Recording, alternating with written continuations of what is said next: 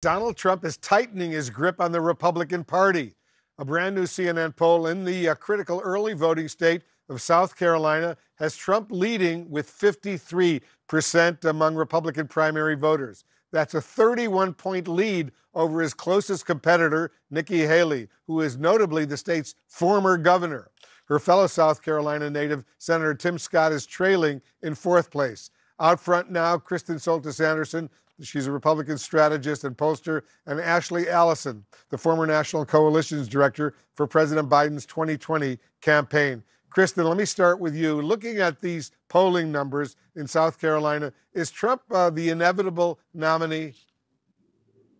He's not inevitable, but he's pretty close. He's definitely the favorite, and his lead is very large. At this point, the best thing that he has going for him is that there are so many other people in the race that it's hard for non-Trump Republicans to consolidate around a single candidate. So long as both Ron DeSantis and Nikki Haley stay in the race, that's the best thing that can happen to Donald Trump. Ashley, the Department of Justice, as all of us know, has charged Donald Trump for interfering in the 2020 presidential election. But look at this, 67% of South Carolina Republicans say if the charges are true, it isn't relevant to his fitness to be president of the United States. Trump has consistently had strong showing in GOP primary polling numbers nationally. It seems like there's solid evidence now in this new poll that his legal problems aren't necessarily hurting him. Is that right? Well, that seems to be the case, especially after multiple indictments have come down over the last year. And what we saw when those indictments fell was that his poll numbers went up, his fundraising went up. And a voter. Kristen, go ahead, finish your thought. Be guilty. Even when we found in South Carolina that voters are saying even if he's guilty, it doesn't matter. That seems to be the trend and is really telling on where Republican voters are and most likely will help him secure the nomination. Interesting. Kristen, Nikki Haley has moved into second place in a recent Iowa state poll as support for Ron DeSantis keeps slipping and slipping. And just moments ago, she had this to say about her rise in the polls. Listen.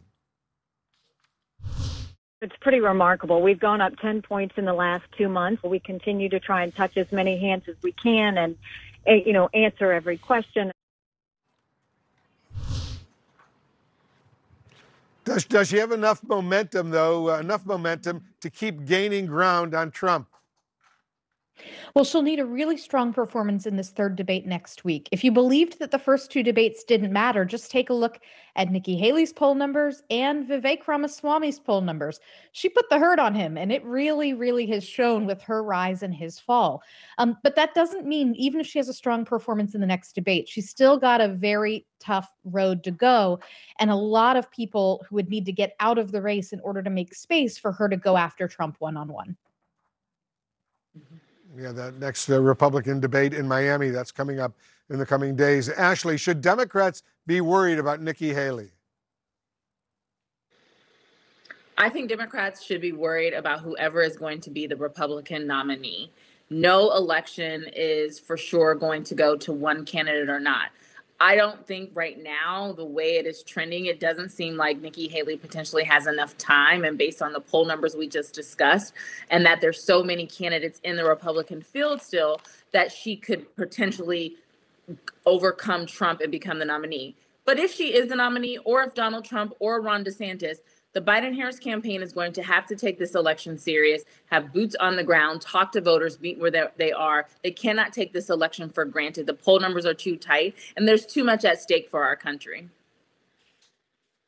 Good point. Ashley Allison, thank you very much. Kristen Soltis Anderson, thanks to you as well.